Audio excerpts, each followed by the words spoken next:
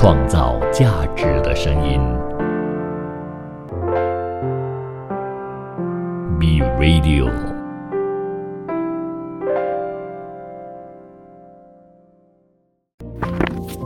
聆听别人的故事，丰富自己的人生，读出智慧，读出力量。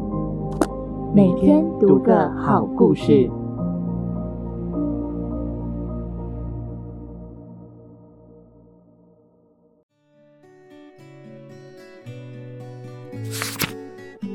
第一篇，最感动人的心灵故事。第一章，左手拍右手，我们一起感谢生命。每一个人都拥有生命，但并非每个人都懂得生命，乃至于珍惜生命。卡夫卡说过，任何一个人，当你活着的时候应付不了生活，那么就用一只手拨开笼罩着你命运的绝望，同时用另外一只手草草地记下你在废墟中看到的一切，因为你与别人看到的不同。总之，在你的有生之年，你已经死了，但你却是真正的获救者。生命就在你左右，凭你所有的，哪怕是仅有的，也能为自己、为他人的生命鼓掌，给生命以最真诚的感谢。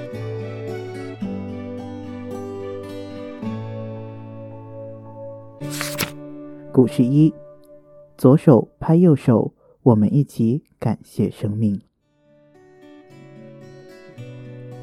杰米·杜兰特是20世纪的伟大艺人之一，他曾被邀参加一场慰问第2次世界大战退伍军人的表演。杰米只是答应负责人只做一段独白，因为他的行程实在是太紧了。当杰米走到台上时，有趣的事情发生了。他做完了独白，却并没有立刻离开。掌声越来越响，他没有离去。他连续表演了15分钟、20分钟、30分钟，最后终于鞠躬下台。等在后台的负责人问他：“我还以为你只能表演几分钟呢，这是怎么回事？”杰米回答：“我本来是要马上离开的，但我可以让你明白我为何留下。你看看第一排的观众便会明白了。”第一排坐着2个男人，2人均在战争中失去了一只手，一个人失去左手，另一个则失去右手，他们却在一起鼓掌。他们一直在鼓掌，而且拍得又开心又响亮。智慧谏言：生命是最美好的，也是最容易满足的。当一个人能从心底对自己的生命充满感激时，他就是魅力四射的。凭你所有的，哪怕是仅有的，也能为自己、为他人的生命鼓掌，给生命以最真诚的感谢吧。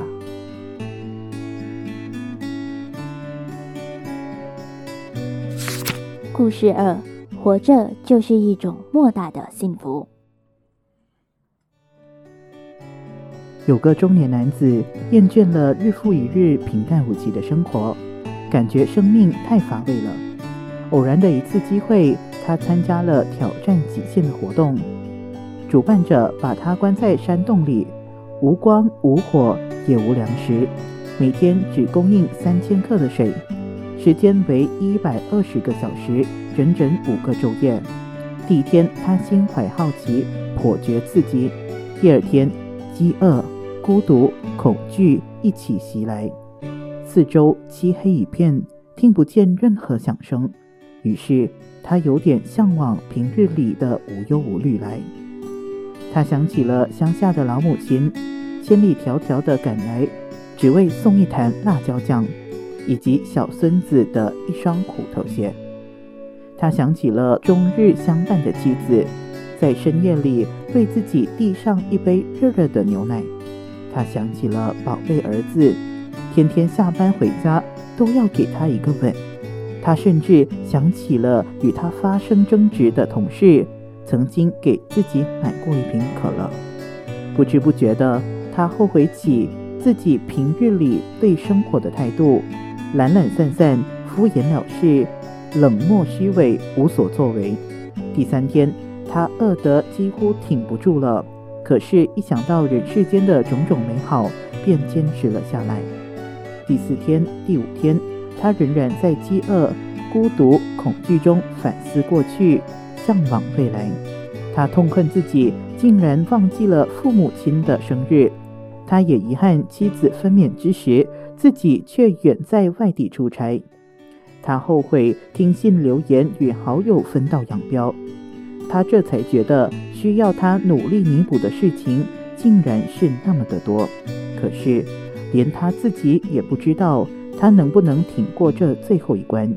就在他涕泪几下、百感交集之时，洞门打开了，阳光照射了进来，白云就在眼前，淡淡的花香，悦耳的鸟鸣，又送给他一个美好的人间。这个男子摇摇晃晃地走出了山洞，脸上浮出了一丝难得的笑容。5天来，他心里一直在说一句话，那就是活着就是一种莫大的幸福。智慧谏言：生命虽然美丽，然而我们容易被生活的琐碎所淹没。不要在意那些复杂的纠葛，让我们好好珍惜现在鲜活的生命，享受丰富多彩的人生。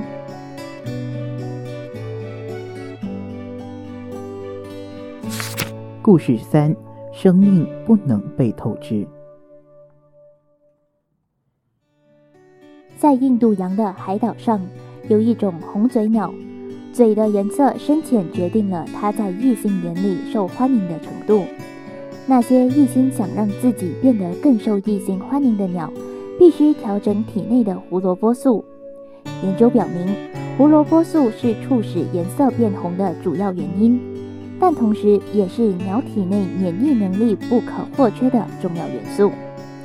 在异性鸟的眼里，深度红嘴的鸟是鸟中精英，因为它有足够的胡萝卜素。尽管生物学家证明有很大一部分鸟是打肿脸充胖子，事实上，把太多的胡萝卜素集中到嘴角的颜色装饰上，会削弱体内正常的免疫能力。为了异于同类，在竞争中取胜，有些鸟甚至红嘴搏命。还有一个故事，一位中文专业的博士在某地找工作，他奔波多日却一无所获，万般无奈，他来到一家职业介绍所，没有出示任何学位证件，以最低的身份做了登记。很快，他被一家公司录用了，职位是文字校对。不久，老板发现这个小伙子的能力非一般校对人员可比。此时，他亮出了学士证书，老板给他换了相应的职位。又过了一段时间，老板发觉这位小伙子能提出许多有关选题策划、编辑方面独特见解的建议，其本领远比一般大学生高明。此时，他亮出了硕士证书，老板立刻提拔了他。又过去了半年，老板发觉他能解决实际工作中遇到的所有选题策划方面的难题。在老板的再三盘问下，他才承认自己是中文专业博士。因为工作难找，就把博士学位瞒了下来。第2天一上班，他还没来得及出示博士证书，老板已宣布他就任公司副主编。一个人要懂得生命的迂回，在没有机遇时要善于储存智慧，而不可把自己看得过重。生命不能被透支，适当保存生命的价值非常重要。而那红嘴鸟只凭一时的勇气来展示自己，一不小心就透支了生命。智慧谏言：很多时候，我们就像红嘴鸟一样，忽视了生命的能量正被我们的无知和幼稚一点点的消耗，过早的消费了生命的资源，透支生命就会把整个人生输掉。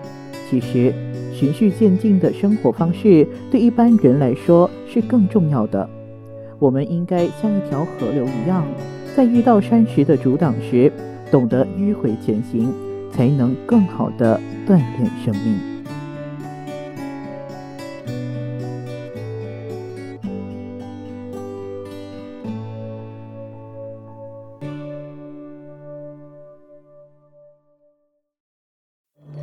创造价值的声音 ，Be Radio。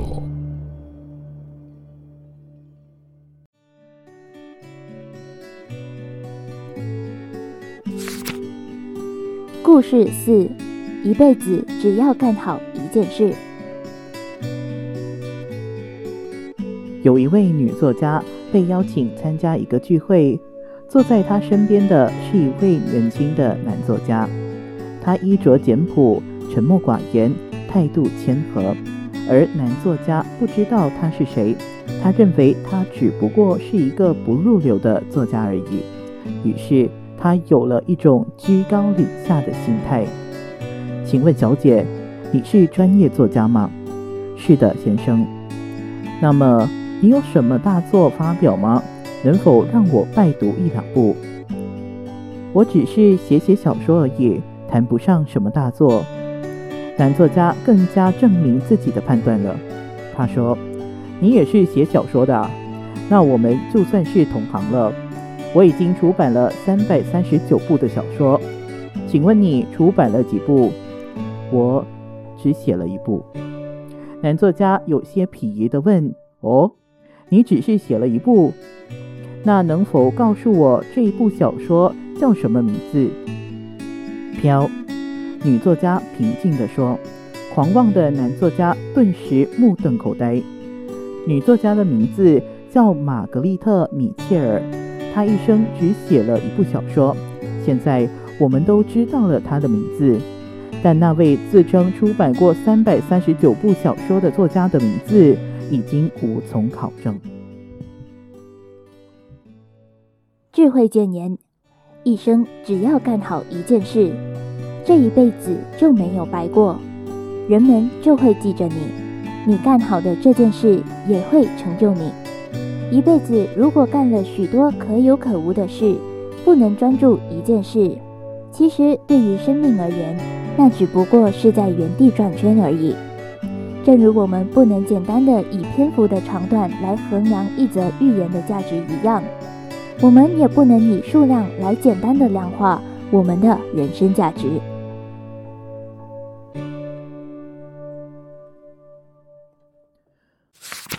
故事5：经历风雨的洗礼，生命才更美丽。据说在鸟类中寿命最长的当属老鹰，它的寿命可达70岁。如果它想活到70岁的话，就必须在40岁的时候做出困难而重要的抉择。当老鹰40岁的时候，它的爪子开始老化，不能够牢牢地抓住猎物，它的喙会变得又长又弯，几乎能够碰到胸膛。它的翅膀也会变得十分沉重，飞翔时十分吃力。此时它只有2种选择，要么等死，要么经历一次十分痛苦的过程来蜕变和更新，以使自己能够活下去。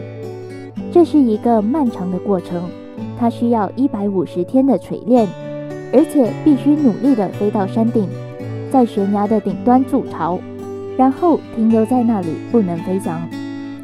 首先，他要做的是用喙不断地击打岩石，直到旧喙完全脱落，然后经过一个漫长的过程，慢慢地、静静地等待新的喙长出来。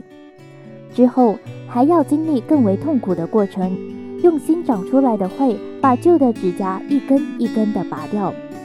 当新的脚趾长出来以后，老鹰再把旧的羽毛一根一根地拔掉，等待5个月后长出新的羽毛。这时候老鹰才能重新飞翔，得以再过30年的岁月。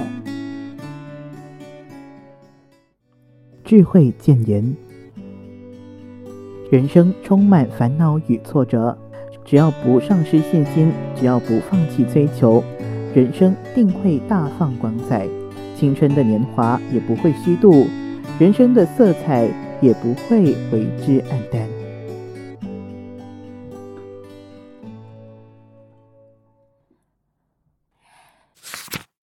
故事6：前半生不犹豫，后半生不后悔。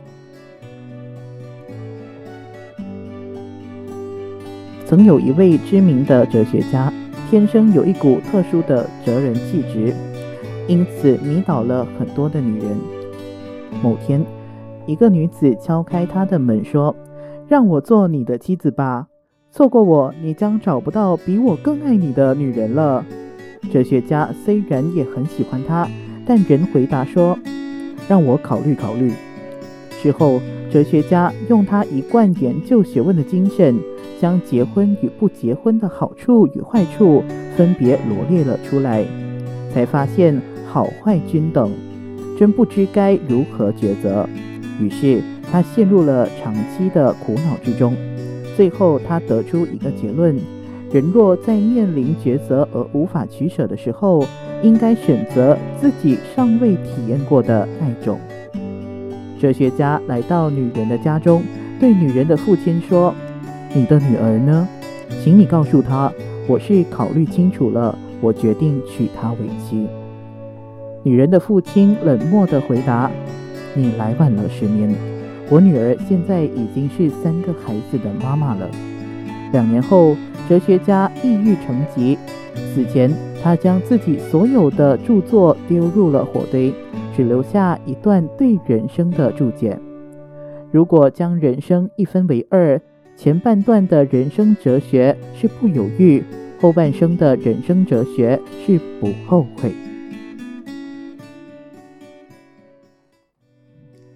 智慧谏言：当我们还年轻时，我们要用充沛的精力营造属于自己的一片天空，所以我们必须学会不犹豫。当我们已经经历过无数风雨之后，我们要在沉淀自己选择的基础上继续走下去，所以我们需要不后悔做支撑。现在，不要后悔自己过去曾经的不完美，也不要害怕自己未来的不确定，因为正是这些不完美和不确定，给了我们生命更多的希望。生命也有保存期限，想做的事该趁早去做。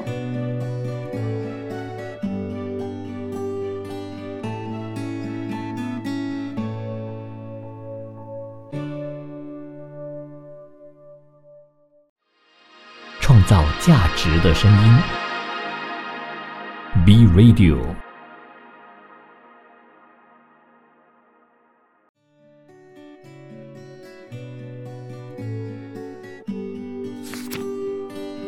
故事7：让自己活在当下。一个深切渴望能够早日得到的道士，到深山中苦修，希望借着山川的空灵之气，洗净自己的心境，让自己的心早入仙境。这一天，道士在山林中行走，苦思一个经书上解不开的难题。突然，鼻端一阵腥味掠过，猛地一抬头，发现前面的山路上赫然窜出一只吊睛白额的猛虎，正要扑上前来。道士大吃一惊，连忙转身拔腿就跑。情急之下，似乎跑得特别快。那只老虎在后面远远地追着，道士越跑越快，眼看可以脱离猛虎的威胁了，不料横在面前的竟是一道悬崖。这位苦修的道士仍不肯放弃最后一丝希望，他快步冲到悬崖边，往下望去，心中想着，悬崖底下若是深涧，自己冒着危险纵身一跃，或许还可以侥幸逃离虎口。悬崖底下果然是一道极深的山涧，水中隐隐约约还露出几段枯木似的东西漂浮在山涧里。可怕的是，那些壮实枯木的东西都有着一口白森森的利齿。道士看了个清楚，在山间的水中竟然有着一大群的鳄鱼。正当他思索着该如何处置眼前的状况的同时，那只猛虎已然追到，猛地往前又是一扑。道士没得选择，只能往山间的水中一跳，手中稳稳地抓着悬崖边坠下的一根树藤，就这样让自己凌空悬吊在崖边。倒是希望凭借自己的臂力还可以支持一会儿，等到老虎失去耐心离去，可能还有一线生机。这时候悬崖边不知从哪儿冒出一黑一白两只老鼠，竟不约而同地啃食起道士手握的那根树藤。两只老鼠再啃上几下，树藤就要断了，道士也将落入鳄鱼的口中。道士望着那两只黑白老鼠，心中顿时醒悟，这两只老鼠岂不象征着白天与黑夜，不断啃食人们生命的剩余时光，而老虎、鳄鱼则是自己一直不愿去坦然面对的恐惧。在生命即将结束的这一刻，道士终于领悟，生命中最重要的就是要让自己活在当下。就在这一瞬间，老虎、鳄鱼、老鼠都不见了，道士好端端地站在山林之中，脸上露出笑容，就在当下成为一代大师。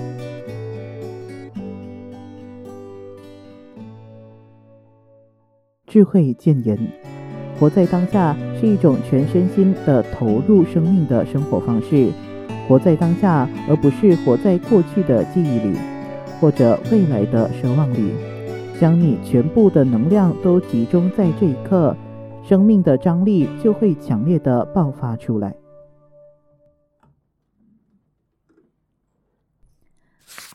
故事8：思想决定人生。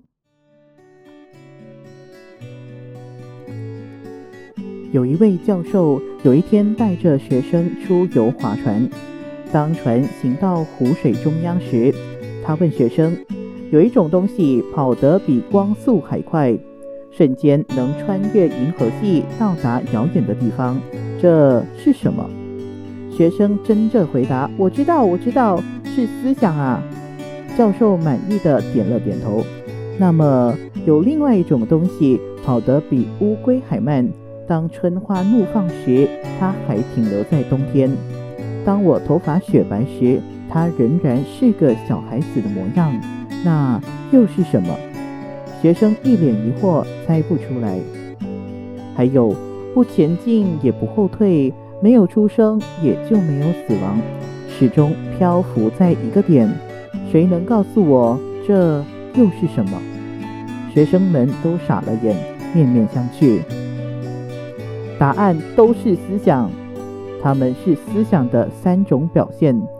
换个角度来看，也可以比喻成3种人生。教授望着聚精会神的学生，继续解释。第一种是积极奋斗的人生，一个人不断力争上游，对明天永远充满希望和信心。这种人的心灵不受时空限制，他就好比一支射出去的箭矢，总有一天会超越光速，凌驾于万物之上。第二种是懒惰的人生，永远落在别人的屁股后面，捡拾他人丢弃的东西，这种人注定被遗忘。而第3种是醉生梦死的人生，当一个人放弃努力，苟且偷安时，他的命运是冰冻的，没有任何机会来敲门，不快乐也没有所谓的痛苦。这是一个注定悲哀的人生，像水母空壳漂浮于海底，不在现实世界，也更不在梦境里。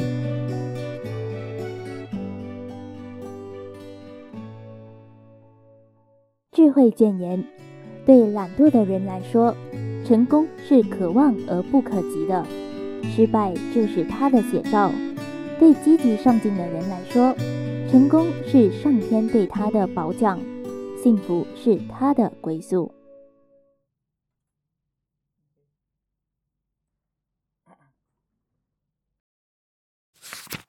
故事9：无悔的人生才最完美。一个农夫要进城买大米，他一大早就上路了。当他经过一丛丁香花的时候，他停了下来，把米袋从右手换到了左手。他发现自己的手上全是灰，在他正要吹一下手中的灰时，一颗大而晶莹的露珠掉到了他的手掌心。农夫看了一会儿，把露珠拖到唇边。他对露珠说：“你知道我将做什么吗？你将把我吞下去。看来你比我更可怜，生命全操纵在别人的手中。你错了，我还不懂什么叫可怜。我曾滋润过一朵很大的丁香花蕾，让它美丽的开放。现在我又将滋润另一个生命，这是我最大的快乐和幸运。我此生无悔。”农夫一下子停了下来。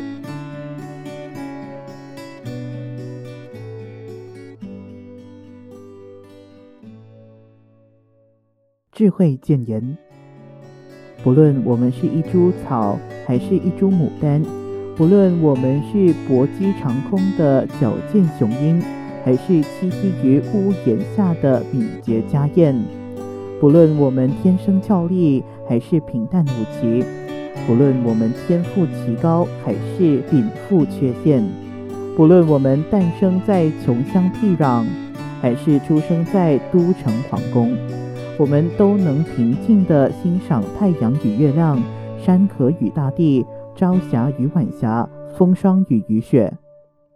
只要有这么的一颗心，我们就会心存感激而不计较天道的不公，就会心态健康而不去妒忌羡慕他人的辉煌，就会脚步踏实而不冒险于陷阱黑洞。如此，我们就能度过无悔人生。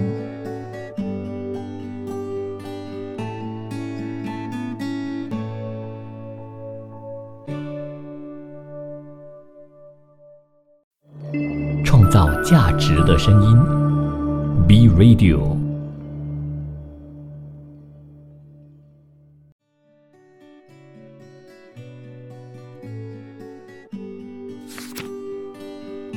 故事10：生命具有惊人的潜能。有一次，乔治不幸遭遇了交通事故，被撞得很严重。好在有人将他迅速地送到了医院。在一间灯光暗淡的房间里，2位女护士焦急地工作着，每人抓住乔治的一只手腕，力图摸到脉搏的跳动，因为乔治在这整整8小时内都未能脱离昏迷状态。医生已经做了所有能做的一切事情，然后离开了这个病房，给其他病人看病去了。乔治不能动弹，也不能说话，然而他好像能听到护士们的声音。在昏迷的某些时间里，他能相当清楚地思考。他听到一位护士激动地说：“他停止呼吸了，你能摸到他的脉搏在跳动吗？”“没有。”他一再听到同样的问题和回答。“我很好。”他想，我必须告诉他们，无论如何我都必须告诉他们。他不断地想，我的身体良好，并非即将死亡，但是我怎么能够告诉他们这一点呢？于是他记起了所学过的自我激励的语句：“如果你相信你能够做到这件事，你就能完成它。”他试图睁开双眼，但也失败了。他的眼睑不肯听他的命令，然而他仍努力地睁开双眼，直到最后他听到这句话：“我看见他一只眼睛在动，他仍然活着。”护士赶紧把医生找了回来。医生和护士们以精湛的技术、不懈的努力，最终使他起死回生了。智慧谏言：潜能是生命本身所具备的一种能量，这种能量是人类对万物造化的一种反抗。因为天地造人，却没有给人类以意义。人由生入死，从空到空，这个过程不具有意义，而人的潜能则能帮助人实现自我生命的意义。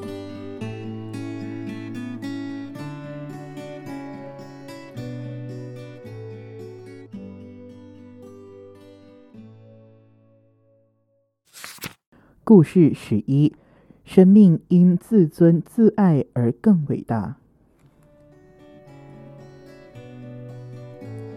在亚特兰大奥运会上，有一名选手很引人注目，他就是来自阿富汗的男子马拉松竞赛选手。他当时只有17岁左右，他显然不是同场竞争者的对手，可他还是一步一步地跟上了。他对着记者递过来的话筒说：“我的目的不在于拿第一或第二，我在途中从没有想过放弃，我只是想让世人知道，我们也在努力地活着。”在阿富汗，无休无止的战乱折磨着人们，许多人怀疑他们生活下去没有什么奔头。可这个选手在富得流油的美国亚特兰大，向所有人宣布，我们也在努力地活着。这名选手最终没有获得冠军，但是他坚持跑完了全程，将自己的生命演绎得淋漓尽致。智慧谏言：每个人都有自己的生存状态，羡慕别人只是在浪费时间，而妄自张狂是在破坏自己的生活。热爱自己的生活，肯定自己的生存状态，并自豪地告诉人们，我们也在努力地活着，这是对生命的最好诠释。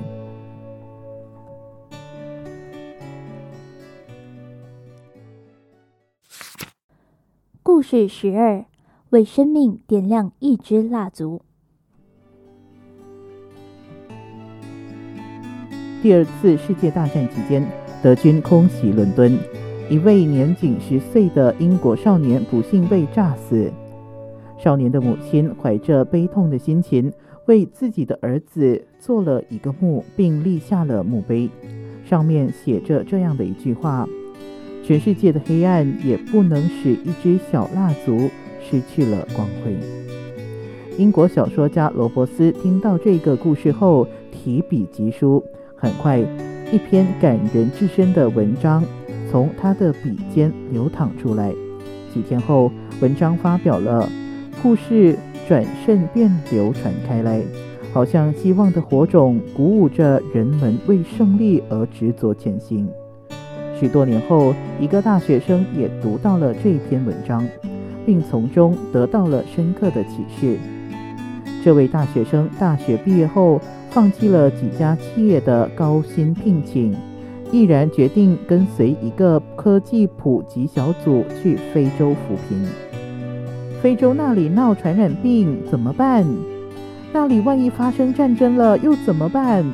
面对亲朋好友苦口婆心的劝说，这位大学生却坚定地回答：如果黑暗笼罩了我，我绝不害怕，我会点亮自己心灵的蜡烛。大学生怀揣着希望去了非洲，在那里，大学生和同伴们不懈努力，用他们那点点蜡烛，终于照亮了一片天空。他们也因此被联合国授予扶贫大使的光荣称号。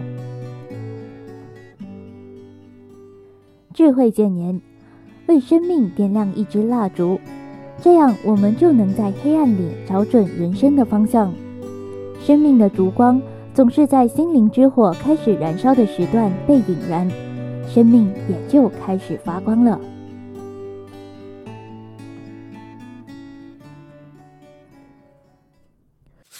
故事13，生命美在过程。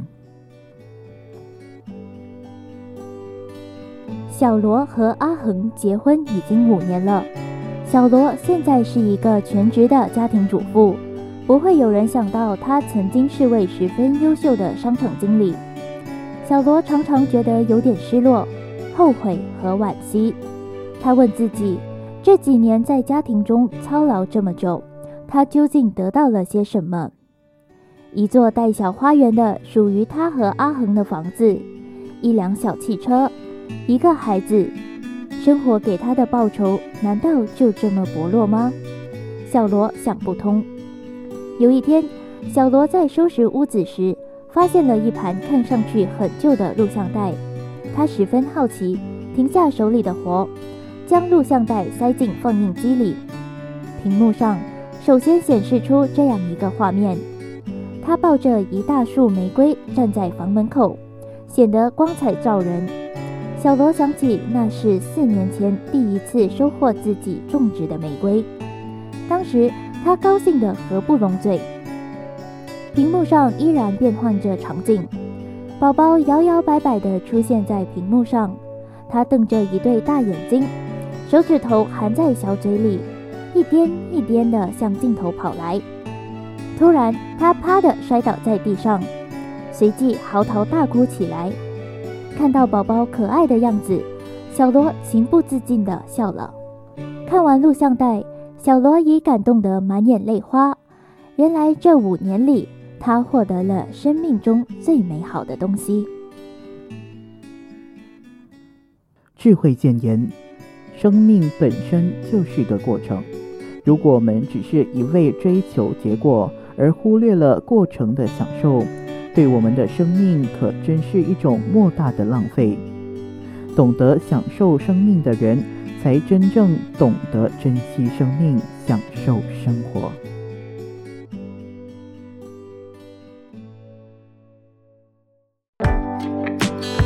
创造价值的声音 ，B Radio。